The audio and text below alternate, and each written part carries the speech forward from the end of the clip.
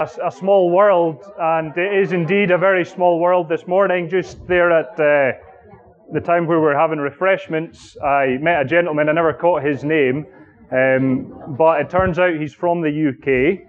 Not only is he from the UK, but he studied in my hometown, which is Aberdeen, under the man who baptized me, and indeed lived in the small suburban town that I grew up in. So it is a very small world.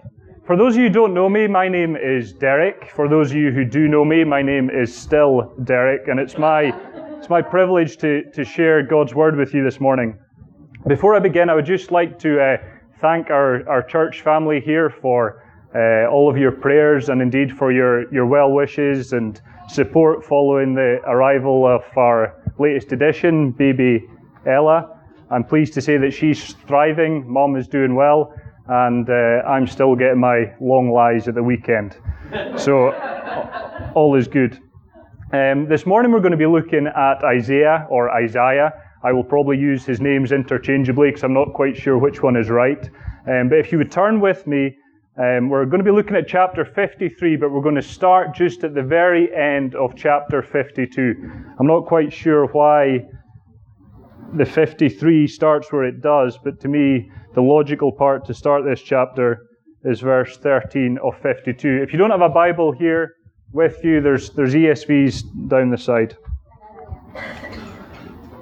Let us read, beginning verse 13, chapter 52. He was wounded for our transgressions. Behold, my servant shall act wisely. He shall be high and lifted up, and shall be exalted. As many were astonished at you, his appearance was so marred beyond human semblance, and his form beyond that of the children of mankind. So shall he sprinkle many nations, kings shall shut their mouths because of him.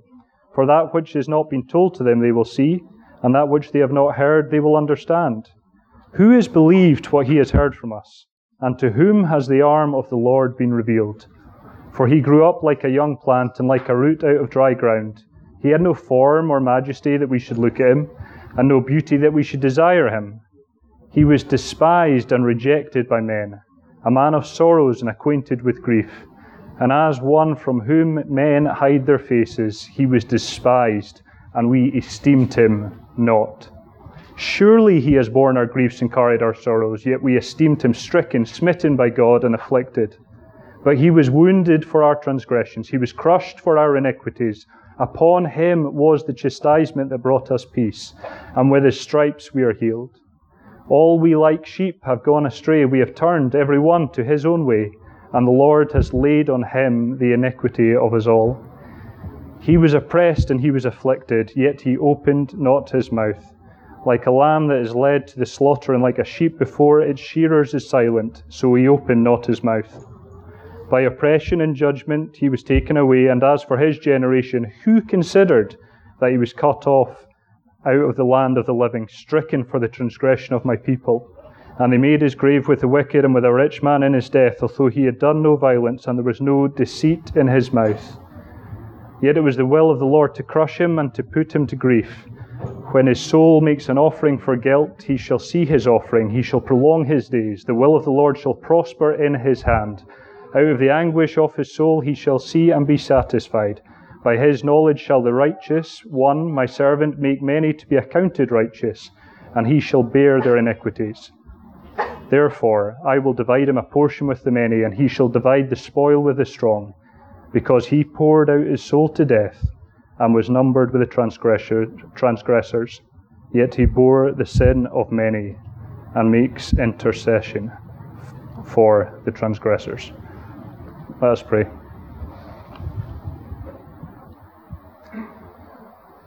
Loving Heavenly Father, we just ask you to be here just now, Lord. We ask you to just reveal more of yourself from your word. Lord, I pray that what we hear and what we speak about will be all of you and none of me. Lord, I pray that you would just speak into our hearts, that you would minister into our minds, Lord, and that you would penetrate our souls. Lord, let us come to a new understanding of your goodness and of your grace. So be with us this morning, I pray, in your precious Son's name. Amen. As I was preparing for this Sunday and reading and then rereading the text that I was to speak about, I became nervous as to what I would have to say. While all Scripture is indeed God-breathed, equal in its ability to challenge and to encourage and indeed point us to Christ, there are passages that are, at least to my fickle mind, a little bit more obscure. And as someone speaking, it's sometimes nice to get these more obscure passages, as you can come to the message on a Sunday morning and be quietly confident that the message that you're about to preach and those you're about to preach to maybe know a little bit less or have at least interrogated to a lesser extent the text that you're about to try and expound. And therefore you can rest a little easier perceiving that those who have been there may have felt encouraged or challenged by a part of Scripture that would otherwise be far from their mind. And thus, you feel fulfilled that you may have done your role that morning. And then you get to passages like Isaiah 53, which are so well known, so often mentioned at Christmas time or Easter time, inserted into our worship songs, paraphrased during times of intercession, and you say, Lord, what on earth am I going to say this morning that is going to be in any way helpful, any way different, or in any way fresh? And in my little dilemma this week, I think God humbled my thinking. After all, there is nothing that I can say, do, explain, add, speculate about, even gesticulate about, that is going to make the message of the gospel any clearer than what we read in verse 5 of Isaiah 53. Let's read. But he was pierced for our transgressions. He was crushed for our iniquities. Upon him was the chastisement that brought us peace, and with his wounds we are healed. He, Jesus, God's own Son, was crushed in my place, bearing my sins, thus redeeming my soul and making me at peace with God the Father. Nothing of me, but all of him. This is the gospel. This is the good news. This is the reason that we gather here, the reason I'm speaking this morning, the reason that I can be confident of my place at the table, the reason that I'm able to rest in his grace. And this is the very reason that we need to study the passage this morning, as we need to be reminded of God's grace, reminded of our responsibility to live in it and our responsibility to share the news of it. As Craig mentioned, I think a couple of weeks back, when he was speaking about a conversation with a recent convert he had, they remarked that one of the most wonderful things about the passage in Isaiah 53 is its incredible accuracy in its prophecy and foretelling of events that were to happen 700 years in the future. And now, us equipped with the knowledge of the New Testament and the benefit of hindsight, we can refer to this passage as a messianic prophecy. And amongst the prophecies regarding the Messiah's coming in the Old Testament, this is perhaps one of the most explicit. But despite its explicitness, despite the clear fulfillment of it in the New Testament, there are so many people who just miss it. People who either refuse to see it, people who just don't believe it, or people who just don't care about it. And I often read passages like this, and I'm so blown away by the consistency of Scripture over such a vast period of time. And then equally dumbfounded as I began to think about Jesus' contemporaries and their inaction during his time, especially his fellow Jews. I mean, these were people who knew Isaiah 53 literally word for word. It was in their DNA, it was in their fabric, in the way that they lived, the way they acted, the way they spoke, and it, in Jesus, was unfolding in front of their very eyes. Yet many refused it, doubted it, or just didn't care about it. And while this morning we could look at the fascinating detail of how all of Isaiah's prophecies were fulfilled in the New Testament, I instead want us to focus on what I believe to be the key theme of this passage, and indeed the key theme of all of God's Word, which is the substitution of Christ in our place to clear our debt of sin. When Brian Smith from Grace Church in Memphis spoke about this theme a few weeks back, you may recall that he used a term that I'm sure was foreign to many of us, which was propitiation. Propitiation is a great word, and if you remember anything about today, I encourage you to remember that term, because in its meaning, it is that Christ appeased God by atoning for my transgressions. And so to look at this text this morning, I want to focus on the propitiatory, substitutionary character that is mentioned throughout the whole of Isaiah 53. The lamb that was led to the slaughter, the sheep that was silent before the shearers, the one who poured out his soul to death and was numbered with the transgressors, yet who bore the sins of many and made intercession for the transgressor. And so I have three headings. Firstly, we're going to look at the need for a lamb. Secondly, I want us to look at the nature of the lamb. And thirdly, and perhaps most importantly, what our response is to the lamb. Ever since Adam and Eve's fall from grace, and indeed their first sin, man has required a lamb, needed a lamb, something to act as a substitution for their misdeeds. We see this woven throughout the whole of the Old Testament. We just have to think back to Genesis and the story of Abraham and Isaac, when Abraham's taken him up to the altar.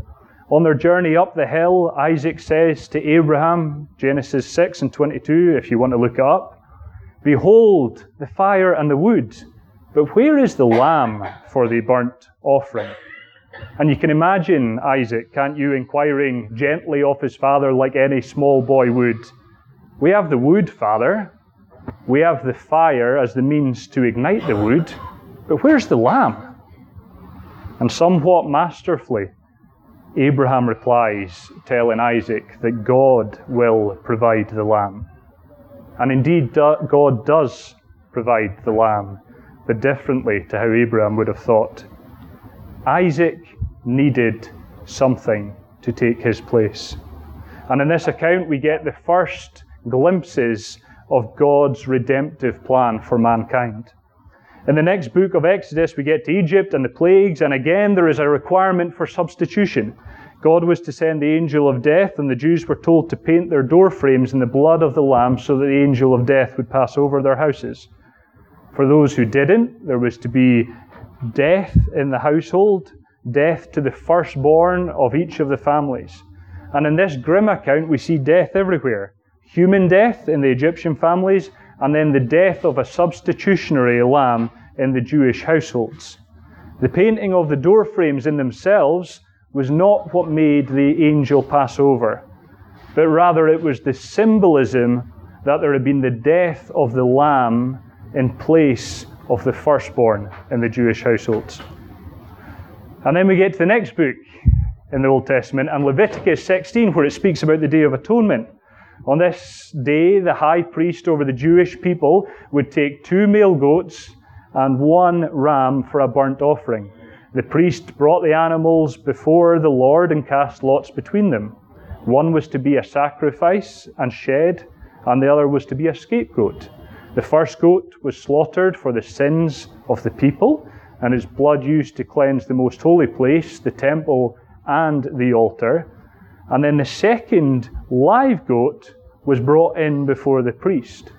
And laying his hands on the head of the goat, the high priest confessed over it symbolically all of the wickedness, all of the rebellion, all of the hatred and sin of the Israelites for that year. And then the people would drive this goat out of the camp, out into the wilderness, to try and remove their sin from them. And this goat would be out there burdened down, weighed down by all of the sin, all of the slander, all of the debauchery and evil that the people had committed that prior year, just so that they could attempt to get on a right footing with God. And we could continue to go through the Old Testament, but it would become rather tedious. But you see the pattern, don't you? Man sins, man is not righteous, Man needs something to atone for his sin. But this pattern was unsustainable. Something had to give. Animals, after all, weren't willing sacrifices. They did not want to be slaughtered. They did not want to be driven out. They did not even understand the debt that they were redeeming. And Isaiah sees this. He prophesies this. He understands that one has to come who is willing to bear our griefs, willing to carry our sorrows, willing to be pierced for our transgressions, to be crushed for our iniquities, to take our chastisement and to heal us. One who was willing to recognize that we had gone astray and in his love to redeem us by taking on the iniquity of us all. We are a sinful people. We are a people born into sin, and it's in our nature. And therefore, when our sin is put in front of a holy God, he can't stand it, because it is the very antithesis of his nature. And that is our problem. That is our need for a lamb. Our need for someone to clear our debt, to blot out our sin, to cover our transgressions. Now, I'm not a purveyor of fine art, but there is a painting done by the famous Dutch artist Rembrandt, and it's the Crucifixion of the Christ. And when you look at this painting, your gaze, I guess, is first drawn to the cross, and then to Jesus, and then you look at all the faces in the crowd, the people who were involved in committing the awful crime of crucifying the Son of God. But if you study the painting for a while, your eyes begin to drift, and you see, in almost hiding in the shadows, a self-portrait of the painter Rembrandt. Because Rembrandt recognized that it was also his sins that helped nail Jesus to the tree. And someone aptly said, "It is a simple thing to say that Christ died for the sin of the world.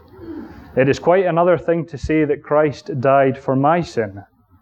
And it may be an interesting pastime to point fingers at those who crucified Jesus, but it is a shocking thought that I can be as indifferent as Pilate, as scheming as Caiaphas, as calloused as the soldiers, as ruthless as the mob, or as cowardly as the disciples.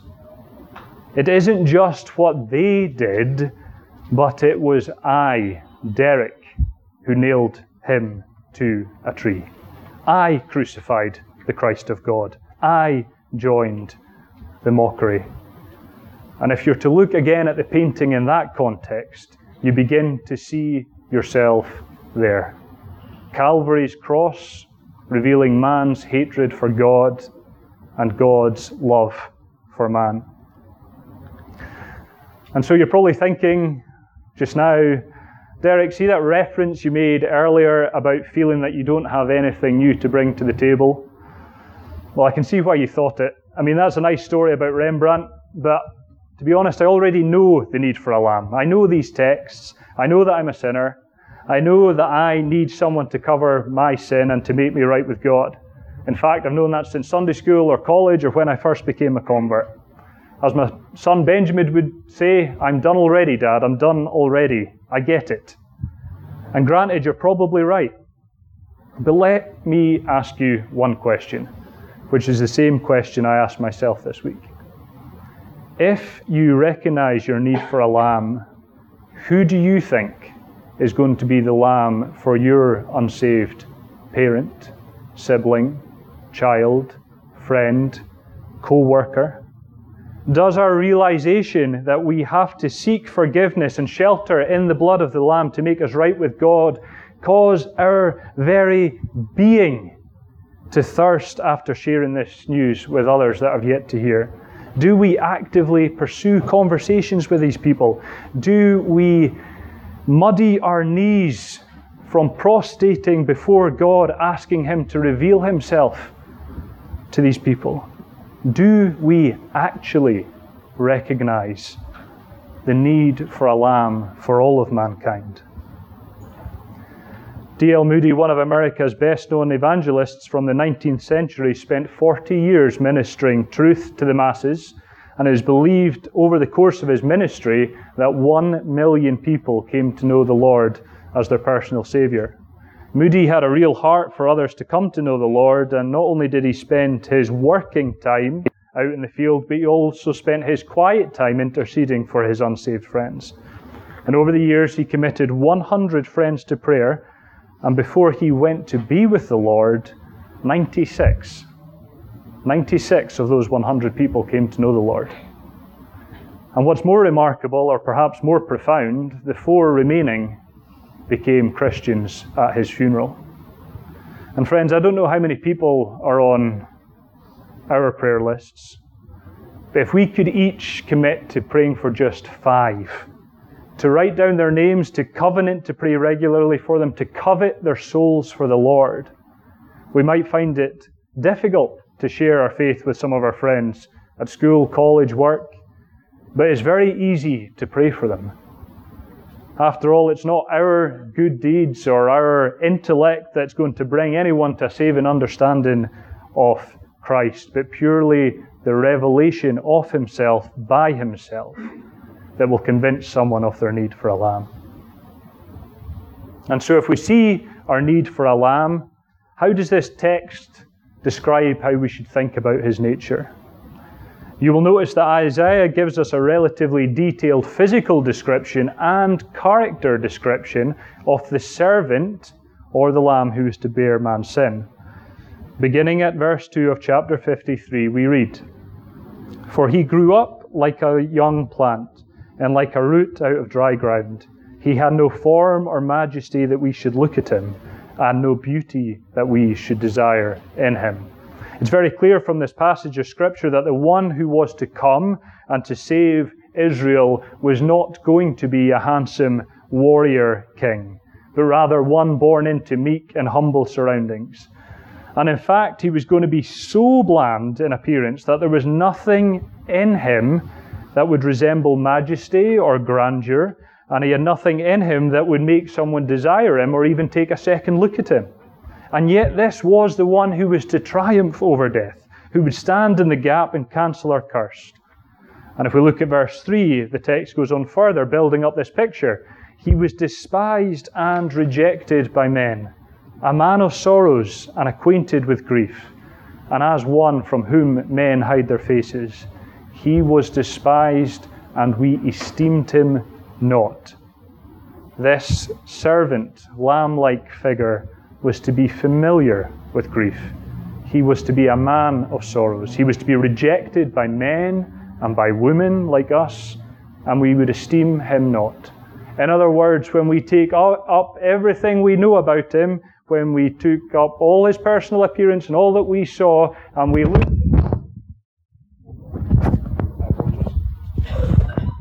looked at him, we would esteem him not. We would give him a big, fat 0.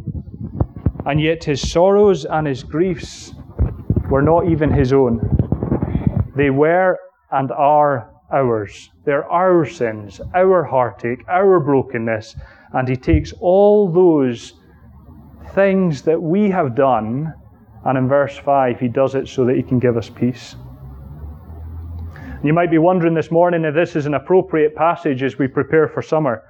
I know it's always pretty much summer here in sunny Asia.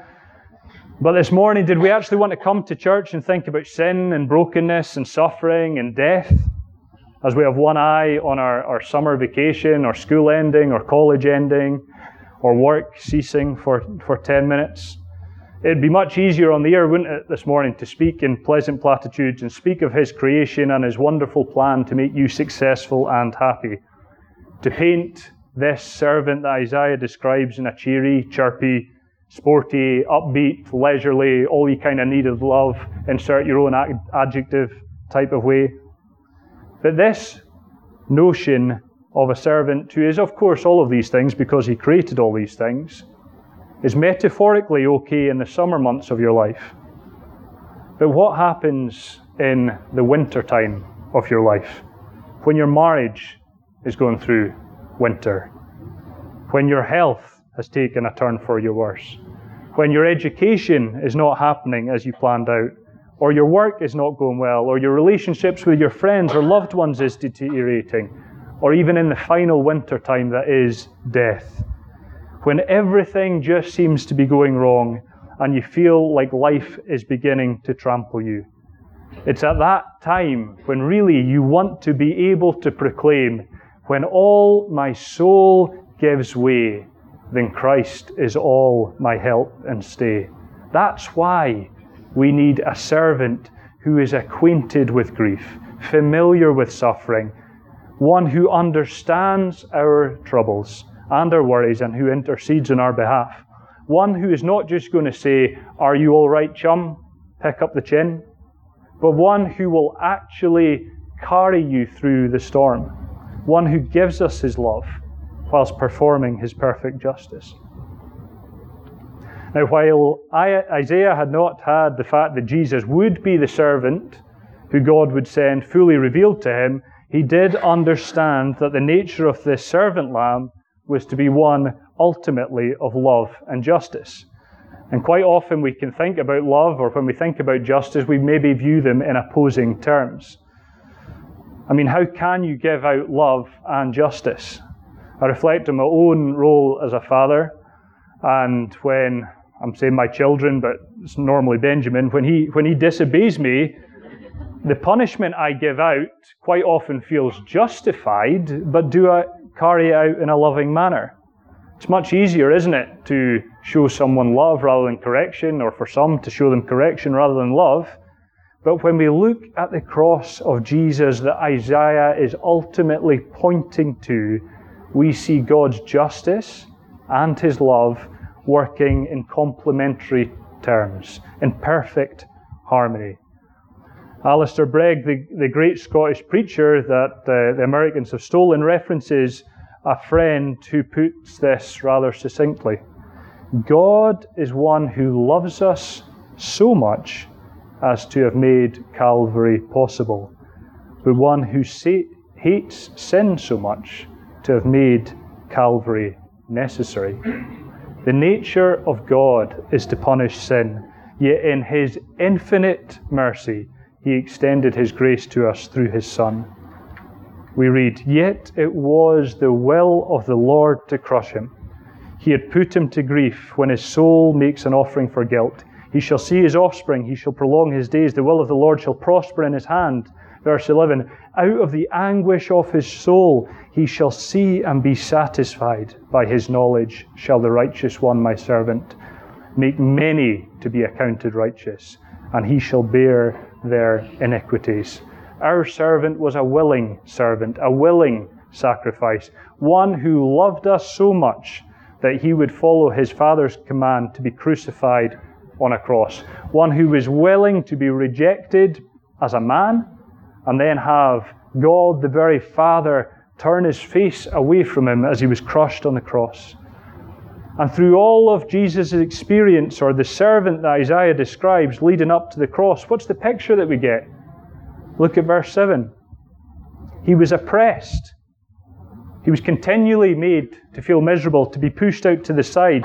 The word for oppression here is the same word that they used to describe Egyptians and their task mastery over their slaves. He was afflicted, battered, derided with insults and hatred. He was traded over for a murderer. He was humiliated with the casting of lots for his clothes and the signage above his cross. It then says he was led like a lamb to the slaughter.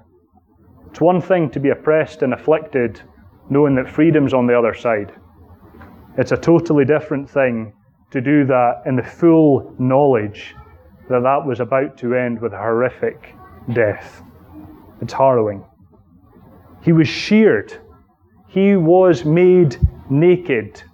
He was literally stripped of everything, physically and metaphorically. His friends, his family, his clothes, his divine protection. He was laid completely bare on that cross with no protection. And yet, what does Isaiah tell us his response was to be? It was to be one of silence. 3 times in that same verse 7, it says, he was oppressed and he was afflicted, yet he opened not his mouth. like a lamb that is led to the slaughter, and like a sheep that is before its shearers is silent. So he opened not his mouth. The nature of servant lamb of Jesus dictated that his response was to be one of silence, patience, accepting, and willing to sacrifice, not for his own sake, but for ours.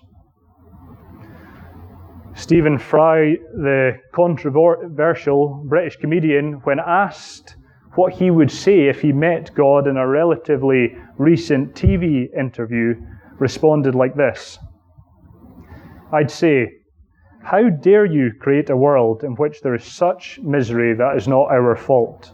It's just not right. It's utterly, utterly evil. Why should I respect a capricious, mean-minded, stupid God who creates a world which is so full of injustice, so full of pain, bone cancer in children? What's that about? Because the God who created this universe, if it was created by God, is quite clearly a maniac, a total maniac, totally selfish. We have to spend our lives on our knees thanking him? What kind of God would do that?" Do you think Stephen Fry has ever read Isaiah? Do you think he understands the need for a lamb because of his sin? Do you think he understands that the nature of God is not one who is capricious, but is one who is willing to suffer and to die so that he could deliver divine love and justice and thus free the likes of Stephen Fry, you and me, from the binds that project us otherwise to hell? And I'm sure many people, like Stephen Fry, would inform us that the Bible is the story of man's journey trying to find God, or at least the mechanism for man trying to make himself right with God. But if you were to describe the Bible in that fashion, you'd be describing it in completely the wrong terms.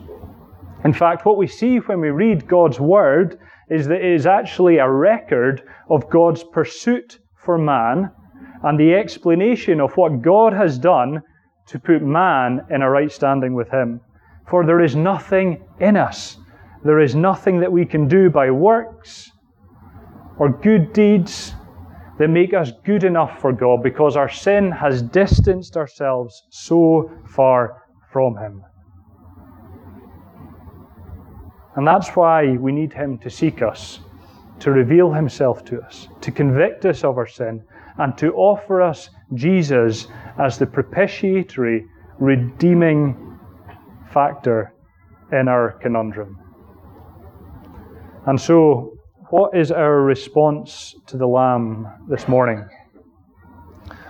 Firstly, if you're not a believer here this morning, or if you find yourself with your foot in more than one camp, which is where I found myself for a lot of my life, let me make a very direct and sincere plea to you this morning.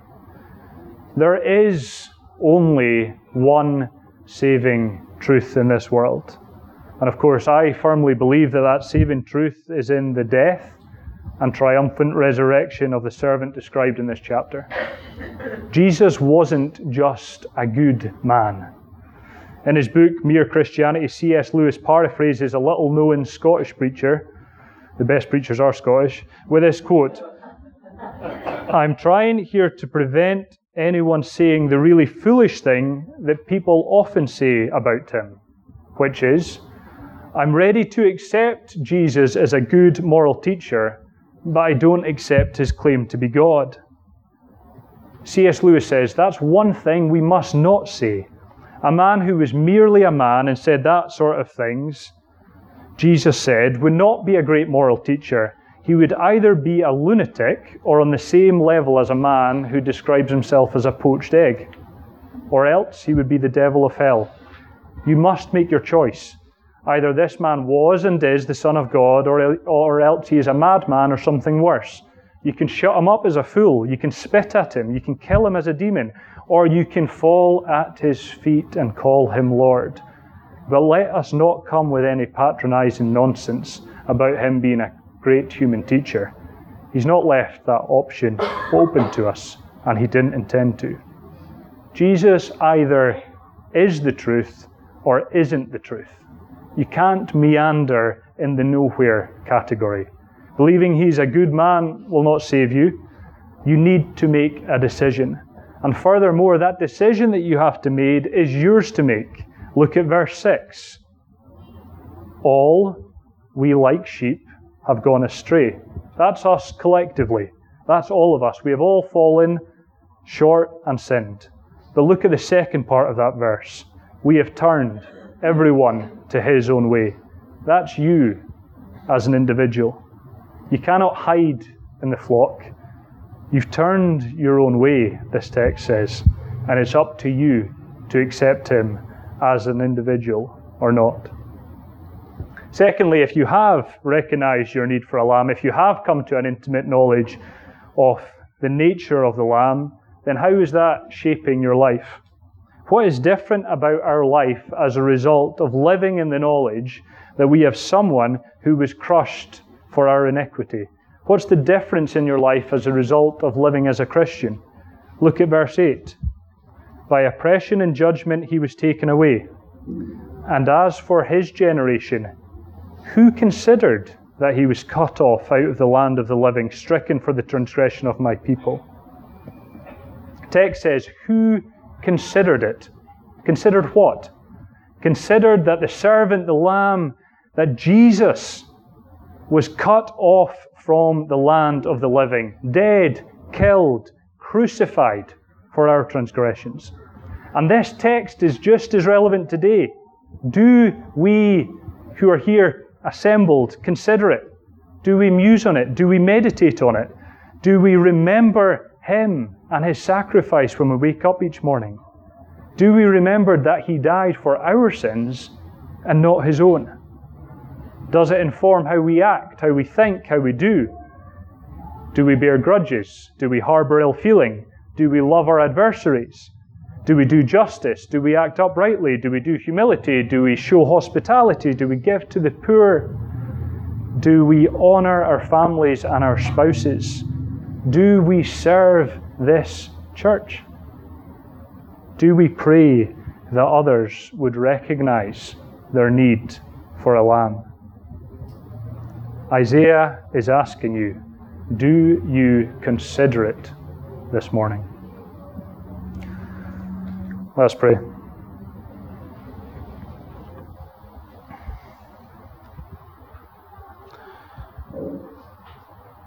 Heavenly Father, we thank you for your word that challenges us and convicts us. But Lord, we thank you that at the end of this word, we know that there is a Saviour.